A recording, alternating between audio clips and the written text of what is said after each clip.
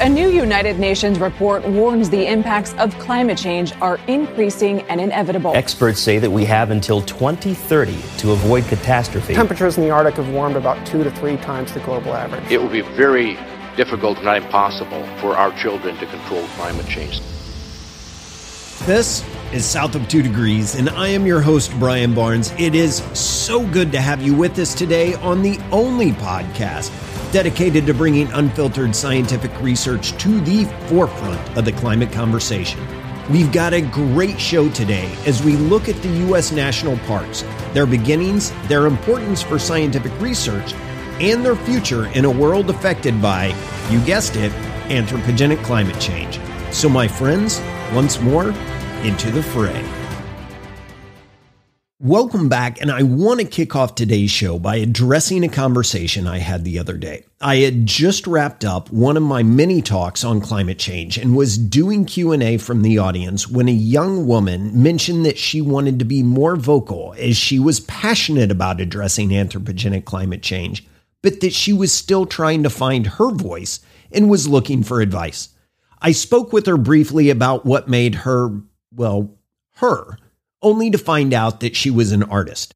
I suggested that she use her own medium to express her voice, as she had a unique venue for expression and storytelling that many of us, including myself, just do not have.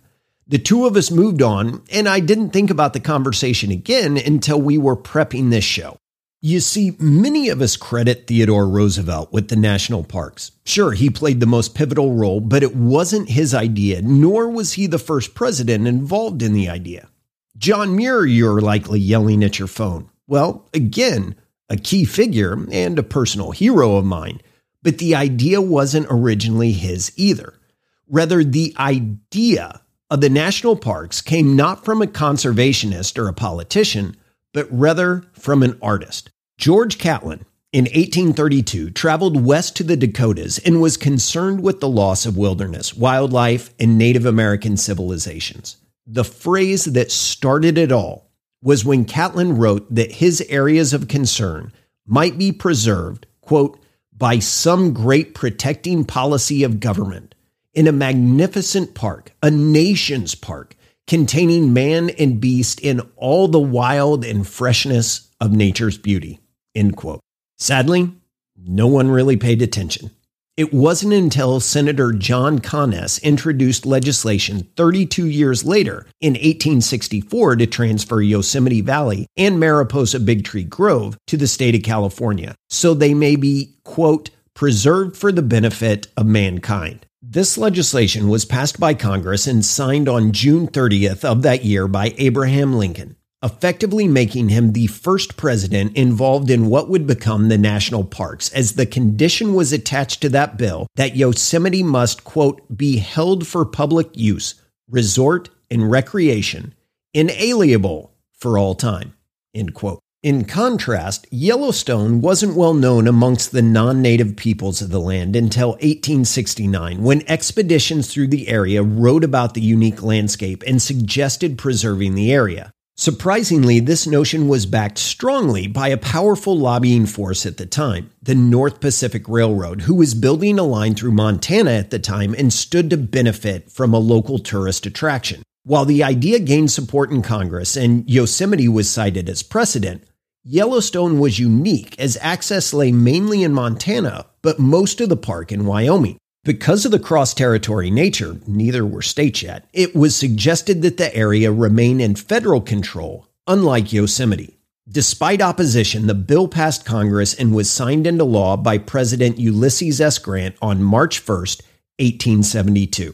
Fast forward 18 years, and after petitioning from the legendary conservationist John Muir, Yosemite moved back to federal control and became a national park as well, receiving the same protections as Yellowstone. The story we all know, however, picks up in 1901. The book Our National Parks by Muir had just been published, and one of its readers just happened to be then President Theodore Roosevelt. Just as a fan of the Marvel Universe today may have written Stan Lee, may he rest in peace, wanting to meet, so too did fans of literature at the turn of the 20th century.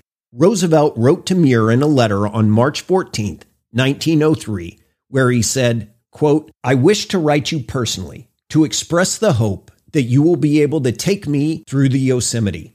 I do not want anyone with me but you. And I want to drop politics absolutely for 4 days and just be out in the open with you." End quote. As you likely know the story from here, and I don't want to spend the whole show on just the national park's history, I'll wrap up by noting this trip had such a profound effect on President Roosevelt that he doubled the number of national parks during his presidency, and more importantly, signed the Antiquities Act on the 8th of June, 1906, that gives the president the authority to create national monuments from federal land. Now, I tell you that story for two reasons. First, to share with you that no matter your talents, they can be used to speak out and tell your own climate story. You never know who you might influence or impact. The other is to set the stage as we look at the national parks, how they are impacted by and their role in mitigating climate change, and their importance as a scientific lab to better understand our planet. Now, in 2001, not many outside the scientific community and the little-known IPCC were discussing climate change. An inconvenient truth didn't even come out and try and wake up the world until 2006. The U.S. national parks, however, were already trying to assess their impact. Incredibly, this wasn't new to them at the time, as they had been working on piecing together their greenhouse gas footprint for several decades, but it all finally came together in a 2001 assessment paper titled "Estimating and Reducing Emissions from Within National Parks" by Don Shepard of the National Park Service.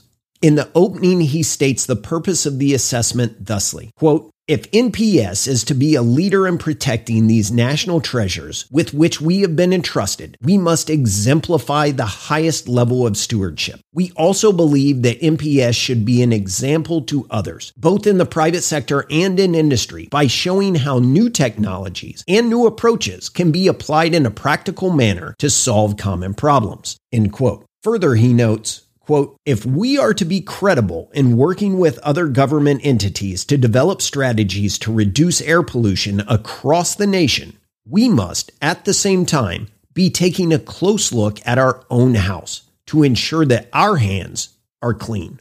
End quote. Why is this important? It's important because it demonstrates the national parks hold themselves to a standard well above what was expected at the time. Not only are the national parks a gateway to the outdoors for many that don't venture deep into the backcountry, but the fact that they see themselves, and have for 40 plus years, as an entity that needs to lead by example when addressing climate change is, well, just damn inspiring. However, as per usual with any paper discussed on this show, there's a big caveat. They didn't evaluate carbon emissions. They looked at particulate matter and found that the two dominating factors in this area were road dust and prescribed burning. They evaluated sulfur dioxide and nitrous oxide, which the major sources were, no surprise, automobiles, and they finally looked at VOCs, or volatile organic compounds, which was dominated by prescribed burning and watercraft. Now, the paper did provide some interesting information. However, it didn't push the envelope with suggested measures. While Shepard noted the benefits of a then recently installed solar array in Joshua Tree National Park that replaced generators that burned 14,000 gallons per year, he surprisingly didn't push the idea, and the recommendations fell well short by today's standards. Simply pushing for gasoline-powered generators instead of diesel, fluorescent lights as opposed to incandescent ones, and the replacement of passenger cars with public transportation. While a small step forward, it wasn't until almost a decade later that stronger measures around climate change were put in place. In 2010, the National Park Service launched the Climate Change Response Program. It was created because, quote, "climate change is a persistent and accelerating challenge. Its impacts will continue for many decades or centuries, including extreme weather events, species range shifts, extirpation, damage to infrastructure and facilities, etc." Now, further, they realized that there was a growing desire for understanding and use of climate change science among National Park Service managers who, quote, "increasingly recognize the importance of exploring climate projections and adaptation options in resource management and facilities protection," end quote. This was followed up with 3 other significant moves under the former director of the National Park Service, Jonathan B. Jarvis, who served in that capacity from October 2009 to January 2017. While you likely don't know the name, you absolutely should. He is quite possibly the most critical and influential person with regards to equipping the national parks to be in a position to address anthropogenic climate change, and under his leadership, great steps forward in science and management were made. The 3 items of note are as follows. 1, the implementation of the Green Parks Plan. 2, the revisiting of the Leopold Report. And 3, the establishment of the Climate Change Action Plan. Now let's briefly look at each to understand their significance. The Green Parks Plan was Director Jarvis's second major initiative after the Climate Change Response Program. It was launched on Earth Day, April 19th of 2012. Quick aside, I have to say it's funny to look back and see how much has changed, as this was actually something I talked broadly about during my 2012 congressional bid. Oh, to have the information I have now back then. But I digress. The Green Parks Plan has the express goal to define the strategic collective vision for long-term sustainable operations by establishing ambitious goals to improve sustainability and reduce greenhouse gas emissions throughout the national park system. Now, we'll circle back to this in a minute, but for now, let's jump from April to August of 2012. You see, it was on August 25th that the National Park System Advisory Board released the document Revisiting Leopold, Resource Stewardship in the National Parks. Now, I know there's a lot to unpack in that one sentence, like, what is the National Park System Advisory Board? Who is Leopold? And why do we need to revisit his report? Well, here's the short answer. The National Park System Advisory Board is a group of no more than 12 citizens of the United States that have demonstrated commitment to the mission of the national parks for a term of 4 years and are appointed by the Secretary of the Interior. Their role is to advise the Director of the National Park Service and to work as the body that makes recommendations for designations of natural and historic landmarks. Under Director Jarvis, they had direct input on addressing anthropogenic climate change and likely will again soon. Now, please bear in mind, I am not diving into politics here, rather just stating the recent history as it's worth knowing. On January 17, 2018, 10 of the 12 members of the board all resigned after the Interior Secretary Zinke refused to meet with them and had actually suspended any committee outside of his own staff 6 months prior. Despite this, 10 new individuals were appointed during the Trump administration. Now, 3 have left since the Biden administration took office, and the remaining 7 all have terms that end before midsummer next year. This means the entire board will likely be refreshed under the current administration. So if you didn't know about this board, you should, as for a long time, it has traditionally had some of the most knowledgeable and talented individuals and is an achievement of a lifetime to be appointed. It definitely is my hope that the board is full soon and teeming with accomplished scientists, brilliant communicators, land steward experts, and native voices, especially as the 30 by 30 program, which we discussed a few weeks ago, gets underway. Okay, on to Leopold. The Leopold Report, officially Wildlife Management in the National Parks, was published in 1963. Director Jarvis knew that this document had a greater influence than almost any other report on the National Park Service, but much has changed that needed to be addressed.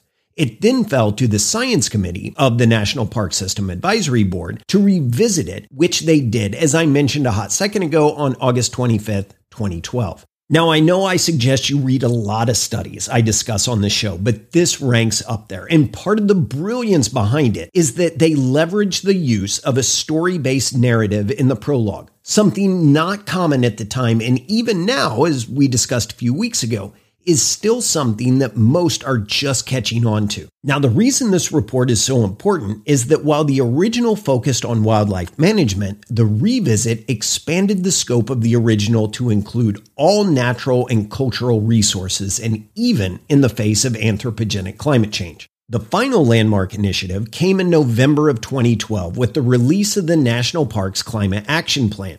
While intended primarily as an internal document for park managers, its goal was to provide a set of, quote, high priority, no regret actions, end quote, that the National Park Service was committed to undertaking to help park managers and staff effectively plan for and address climate change. This is yet another document I wish I had time to cover in detail, but as I don't, pop over to the website southof2degrees.org and you can find the direct link there. While set to just cover 2012 to 2014, the Climate Change Action Plan gave rise to many initiatives that now support the Green Parks Plan we discussed a minute ago. This leads us to the next groundbreaking paper, this one by Monahan and Fischelli, published on July 2nd, 2014, titled Climate Exposure of the U.S. National Parks in a New Era of Change. Now, the reason this paper is significant is it looked at the reverse of the equation that Shepard studied.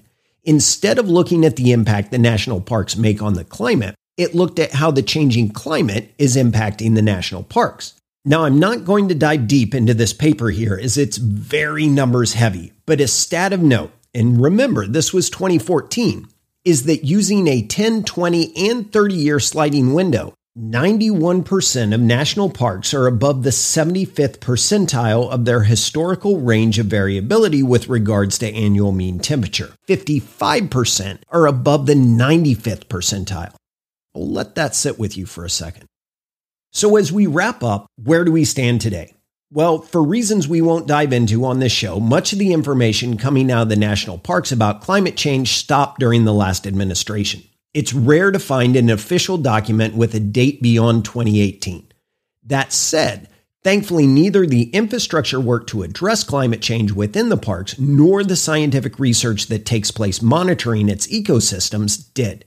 In fact, before the flow of information stopped, there was an incredible special feature in Ecosphere, which is an open source journal published by the Ecological Society of America, or ESA, on the 21st of November, 2016. It was titled Ecological Monitoring and Evidence-Based Decision-Making in America's National Parks. In it, they discuss the benefit of the national parks as a hotbed for scientific research and highlight 20 papers with groundbreaking research. In the special feature, they note, quote, as park ecosystems react to increasingly rapid climate change, ecosystem monitoring will be crucial for adaptation and mitigation amid unprecedented change, end quote. Further, quote, the future of the national park system and the NPS's ability to adapt, restore, and protect resources it is entrusted to conserve depends on quality science, properly conducted and effectively applied, end quote. Now, while there is still much more to do, it's worth noting that Crater Lake National Park, Glacier National Park, Isle Royale National Park, which I dearly love as I interned there one summer for the National Park Service and just loved every minute of it. Anyway, Mojave National Preserve, Natural Bridges National Monument, and Yellowstone National Park are all 100% powered by renewables as of August of 2018. And while today's focus was on the U.S. national parks, their creation sparked a worldwide movement. Today, there are over 1,200 national parks or equivalent preserves spread across more than 100 nations. Now let's wrap this up by asking, why is all this so important? The National Park Service manages the largest number of constructed assets of any civilian agency in the federal government. It operates and maintains more than 26,000 buildings spread across over 400 national parks that account for more than 55 million square feet of constructed space, nearly 5 million acres of maintained landscapes such as campgrounds, urban parks, and battlefields, 18,000 miles of trail, and more than 3,000 utility systems. All this while serving the 327.52 million visitors annually. So when you think about the impact we are making by simply visiting these grand monuments to our shared natural and cultural heritage, the answer is not to visit less. No, that goes against the very purpose of the system in the first place. Rather, the answer is to lessen our impact and leave as little trace as we can when we do. Thankfully, the national park system has acknowledged the fact and yoked themselves with the responsibility of leading by example in addressing anthropogenic climate change, but not by being a shining beacon on a hill, rather by maintaining the stark natural beauty of nature. And that wraps up another episode of South of 2 Degrees. I hope this gave you a greater appreciation for the work of the national parks, the National Park Service, and the soon-to-be full National Park System Advisory Board. Support them, donate to them, and best of all, go visit them as they are truly on the leading edge of addressing climate change in our country. As always, aside from checking out the latest information on our website, blog, Facebook, LinkedIn, Twitter, Clubhouse, and Instagram, do this for me. Tell one other person about this show in the next week. have at least one conversation about climate change with someone else. And above all, keep it south of 2 degrees.